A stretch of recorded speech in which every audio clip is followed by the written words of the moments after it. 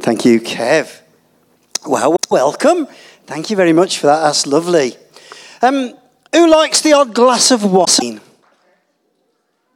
Oh, I'm really pleased some people have put their hand up because it's not a trick question. I can see some people saying there, is he trying to catch out all the sinners in the room? Is that what he's up to here? But that's not the start of the sermon I expect from a preacher. But I promise you it's not a trick question. If you're new to church, maybe you've had a bad experience with church in the past, then you might think Christianity is all about rules and regulations. And I know that for some Christian traditions, and for very, very good reasons, they have a sobriety ethos. And some Christians, again, for very good reasons, do not drink alcohol. And let me be clear, the Old Testament, in the Bible, there are those who took a vow of dedication to the Lord as a Nazirite. Are you a Nazirite? Maybe. And one of the rules was that we must abstain from wine and other fermented drinks. And because we have so many Nazirites, that's why we serve fruit juice rather than wine with our communion. Just a joke. That's not the reason. And while the Bible does, let me be clear, warn us against excessive drunkenness. You know what? Jesus enjoyed a really good party.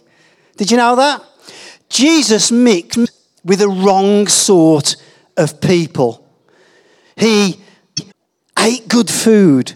He drank wine. If we look at Matthew 11, verse 18 to 19, it says, for John the Baptist this is, came neither eating nor drinking, pretend Kev's John the Baptist, and they say he has a demon. The Son of Man, I'm not saying that's me at all, came eating and drinking, and they say he is a glutton and drunkard and a friend of tax collectors and sinners. So if you do enjoy a glass of wine now and then, you're in very good company. Now that some of you are sitting there thinking, what on earth is Will talking about? Why is he banging on about wine? Well, we're at the conclusion of our I Am series where we look at who is Jesus. And we're looking at the final I Am statement, I am the true vine. So to link it all in, let's have a look at the passage in the Bible. If you've got your Bibles with you, it's in John 15, the first 17 verses, but it is on the screen as well. This is Jesus speaking. I am the true vine, and my Father is the gardener. He cuts off every branch in me that bears no fruit, while every branch that bears fruit, he prunes so that it will be even more fruitful. You are already clean because of the word I've spoken to you. Remain in me, as I also remain in you. No branch can bear fruit by itself. It must remain in the vine. Neither can you bear fruit unless you remain in me. I am the vine, you are the branches. If you remain in me and I in you, you will bear much fruit. Apart from me, you can do nothing. If you do not remain in me, you're like a branch that's thrown away and withers. Such branches are picked up and thrown into the fire and burnt. If you remain in me and my words remain in you, ask whatever you wish and it will be done for you. This is to my Father's glory that you bear much fruit, showing yourselves to be my disciples. As the Father has loved me, so I have loved you. Now remain in my love. If you keep my commandments, you will remain in my love, just as I have kept my Father's commandments and remain in his love. I've told you this so that my joy may be in you and your joy may be complete. My command is this: love each other as I have loved you. Greater love has no one than this, to lay down one's life for one's friends. You are my friends if you do what I command. I no longer call you servants, because a servant does not know the master's business. Instead, I have called you friends, for everything I learned from the Father I have made known to you. You didn't choose me, but I chose you and appointed you so that you may go and bear fruit that will last. And so that whatever you ask in my name, the Father will give you. This is my command. Love each other. Amen. You know what? I could stop there. Some of you are thinking, oh, please do, Will. But now I shall carry on. You know what? Jesus' words are really, really important. Did you know that? When you read the Bible, it's important to understand that Jesus said many, many things. In fact, at the end of John's Gospel, John is the book that we're reading from today, John says this: Jesus did many other things as well. If every one of them were written down, I suppose that even the whole world would not have room for the books that would be written. And this piece of scripture tells us that Jesus did lots and lots and lots of important things. And in the Bible, only a fraction of them are recorded. Just a fraction's written what's in the Bible. So what that says to me is that what's in the Bible must be the most important of the most important things that Jesus ever did and said. Do you believe that? Not one word in the Bible is wasted. So we must pay special attention. Let's think about the vine. Jesus uses this picture of the vine. Now in Charleston, I'm not sure we have too many vineyards. In fact, in the industrial heartland of the Black Country, you may be surprised to hear that vineyards do not abound. However, Vicky and I, my wife, did visit a vineyard in May this year. It's about 6 miles from our house going towards Bridgnorth, and it's called Hapney Green Vineyard. Anybody heard of it? Yeah, Hapney Green Vineyard. And we went there to enjoy a cheese and wine tasting gift that I'd received from Vicky for my birthday. And I can thoroughly recommend it. Not only is there a vineyard at Hapney Green, but there's an airport too.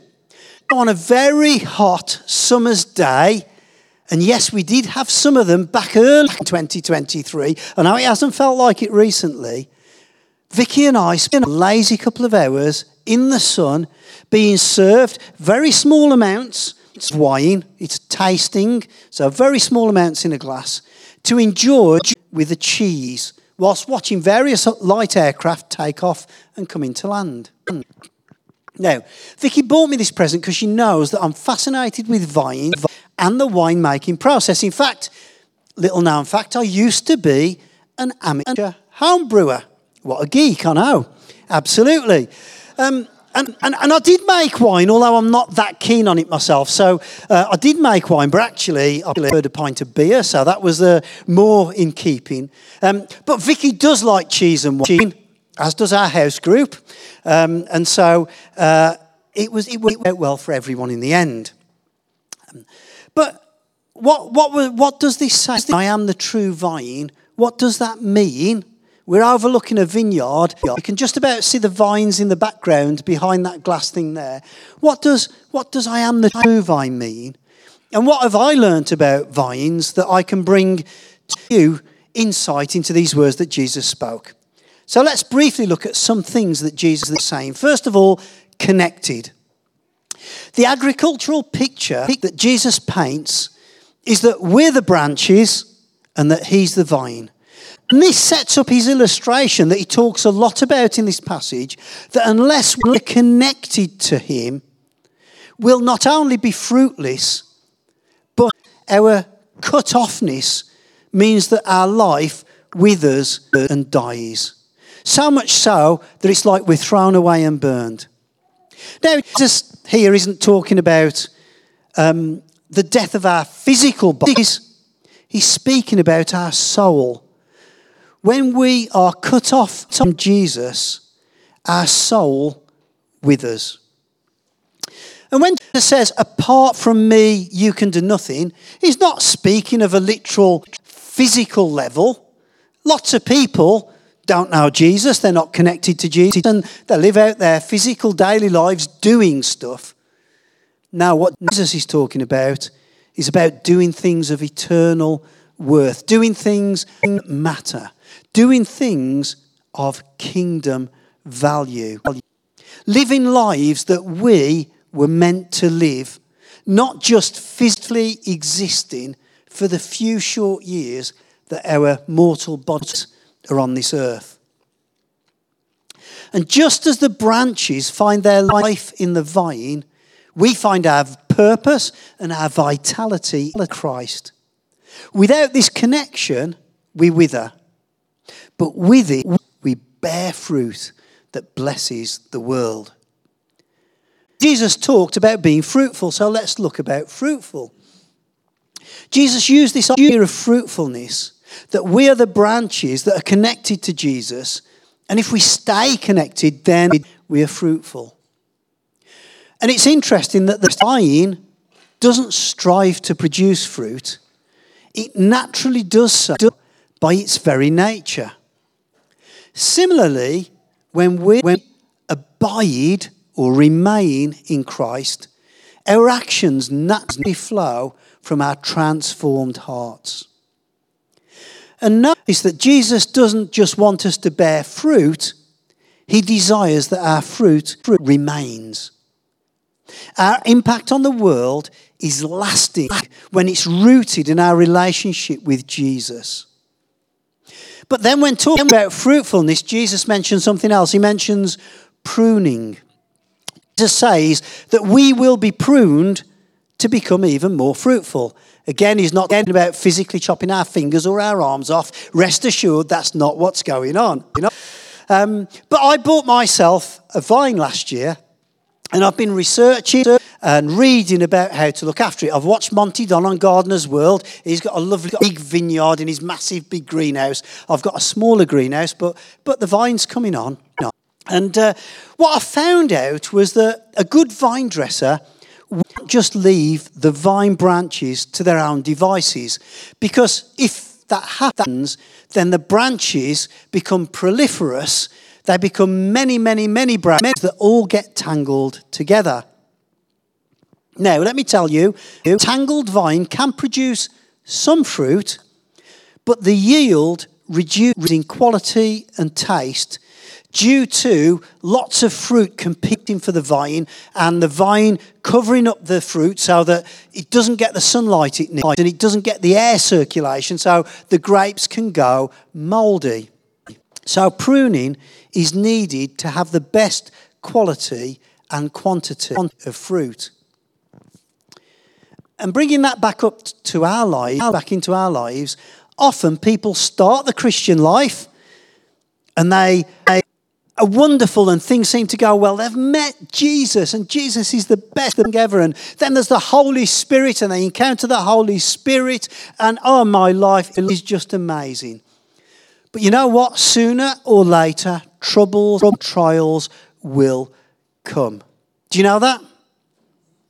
And sometimes, if we're not prepared, we can be a little bit surprised by that. And I've known people who've had a really passionate faith for Jesus when they first met him, but then they've walked away from their faith when trials and troubles and tribulations have come, because their faith isn't comfortable anymore.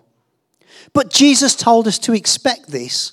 And in the vineyard of life, pruning might seem painful. It might be uncomfortable. We might not understand what's going on. But it's not a sign of failure. It's a sign of success. Our trials and our challenges, our pruning, is God's way of removing what hinders our growth and making space for more possibilities, new fruit that will last. Leave that, church.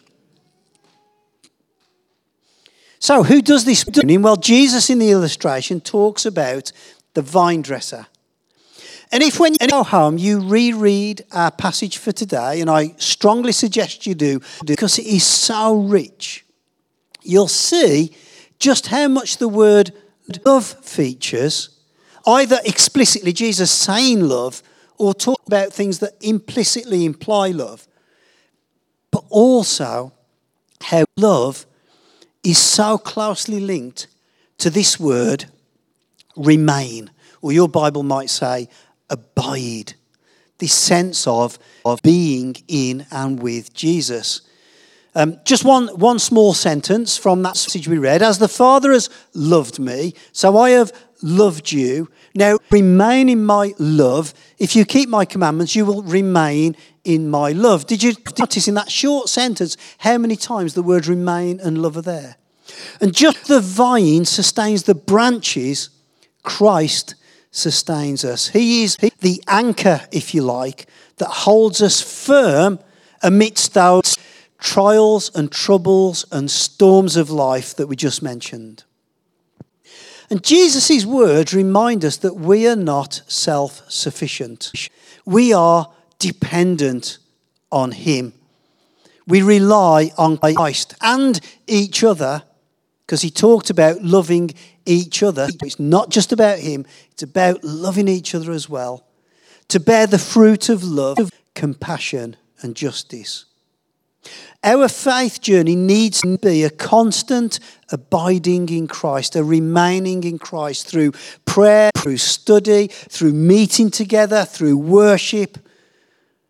And through our reflection on the scriptures, we nourish this connection, allowing his life to flow through us. And this brings me to my final point, the trellis. As the branches bear fruit, they become quite heavy and they may need support. The support is usually some form of trellis. Now, I don't know whether you can see there, but the trellis is a big wooden stake made from a tree with, sometimes it's wood going across. In this case, it's bits of wire. In fact, if you look, this is a type of trellis. If you look, a big wooden stake where the vine can be trained up, and then across these cross beams, the vine branches can be supported. So this is the trellis. And the vine dresser, in this case God, carefully, if I'm the vine dresser in the natural sense, I carefully attach the new branches, the tender branches, to the trellis.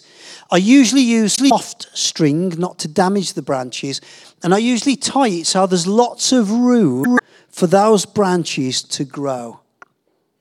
And the really good vine dresser will lovingly pick up any dirty branches lying on the ground that are fallen from the trellis, and they'll wash them off, and he'll tenderly put them back on the trellis. What a lovely picture of our heavenly loving Father and how he lifts us up sometimes out of the dirt and the mess that we find ourselves in. And in terms of the trellis in this illustration, I'm talking about the trellis, something called a rule of life. The trellis is the thing that helps us be supported and connected to Jesus. So in our case, our trellis is that spiritual practice, those spiritual practices, the disciplines that we commit to on a daily, weekly, monthly and annual basis that help us keep connected to the vine. The trellis is always about spending time with Jesus. And this might start as reading your Bible on a daily basis and praying every day, and we should be doing that to sustain our relationship with Jesus. Coming to church on a regular basis, that's another part of the trellis. Getting part of a journey group, a small group, so that we can be supported and grown by other Christians, that's another part of the trellis. And as we grow in faith, we serve into the body of Christ, and we might even start to take regular periods of silence and solitude so that the noise of the world can grow dim and we can cast our eyes just on Jesus, allow our souls to become silent and to be nourished by his still small voice. And the trellis is the only way to remain connected to the vine and to stay fruitful and healthy. If you don't have a strong trellis, then the branch suffers. So if we could have the worship team back as I conclude, please. I am the true vine. I started out talking about wine. And wine is made from grapes, from the fruit of the vine. And I want to end in the same way. And by the way, if me talking about grapes and putting all those pictures on there and talking about cheese and wine has made you a little bit hungry, there are some special snacks that should satisfy your appetite when you go outside. But wine was significantly prominent to Jesus. Do you know that his very first miracle, does anyone know what the first miracle of Jesus was? At the wedding at Cana, turning water into wine. We do know our Bible, well done, Junction 10.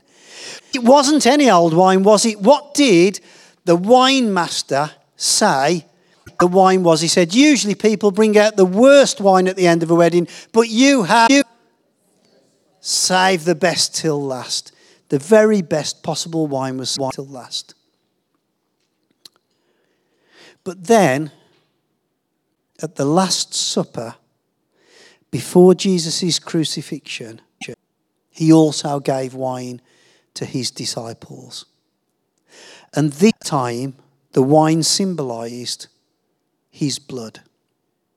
The blood that was going to be shed on the cross, the blood of a new covenant, the blood that meant there was forgiveness of sins and made a way for us to have a personal relationship with our loving Heavenly Father.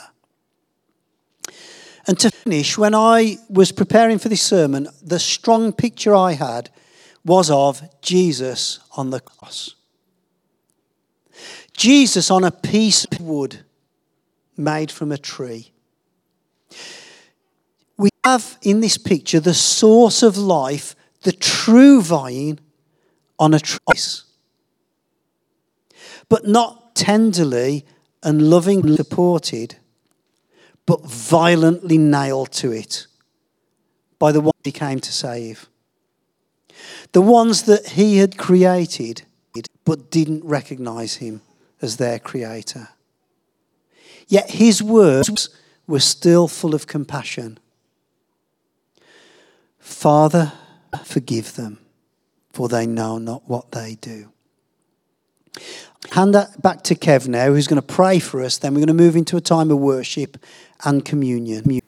But we've got our prayer team here today. So if at any point these words have struck a chord with you, then they would love to pray with you. Thanks, Kev. Bless you, Will.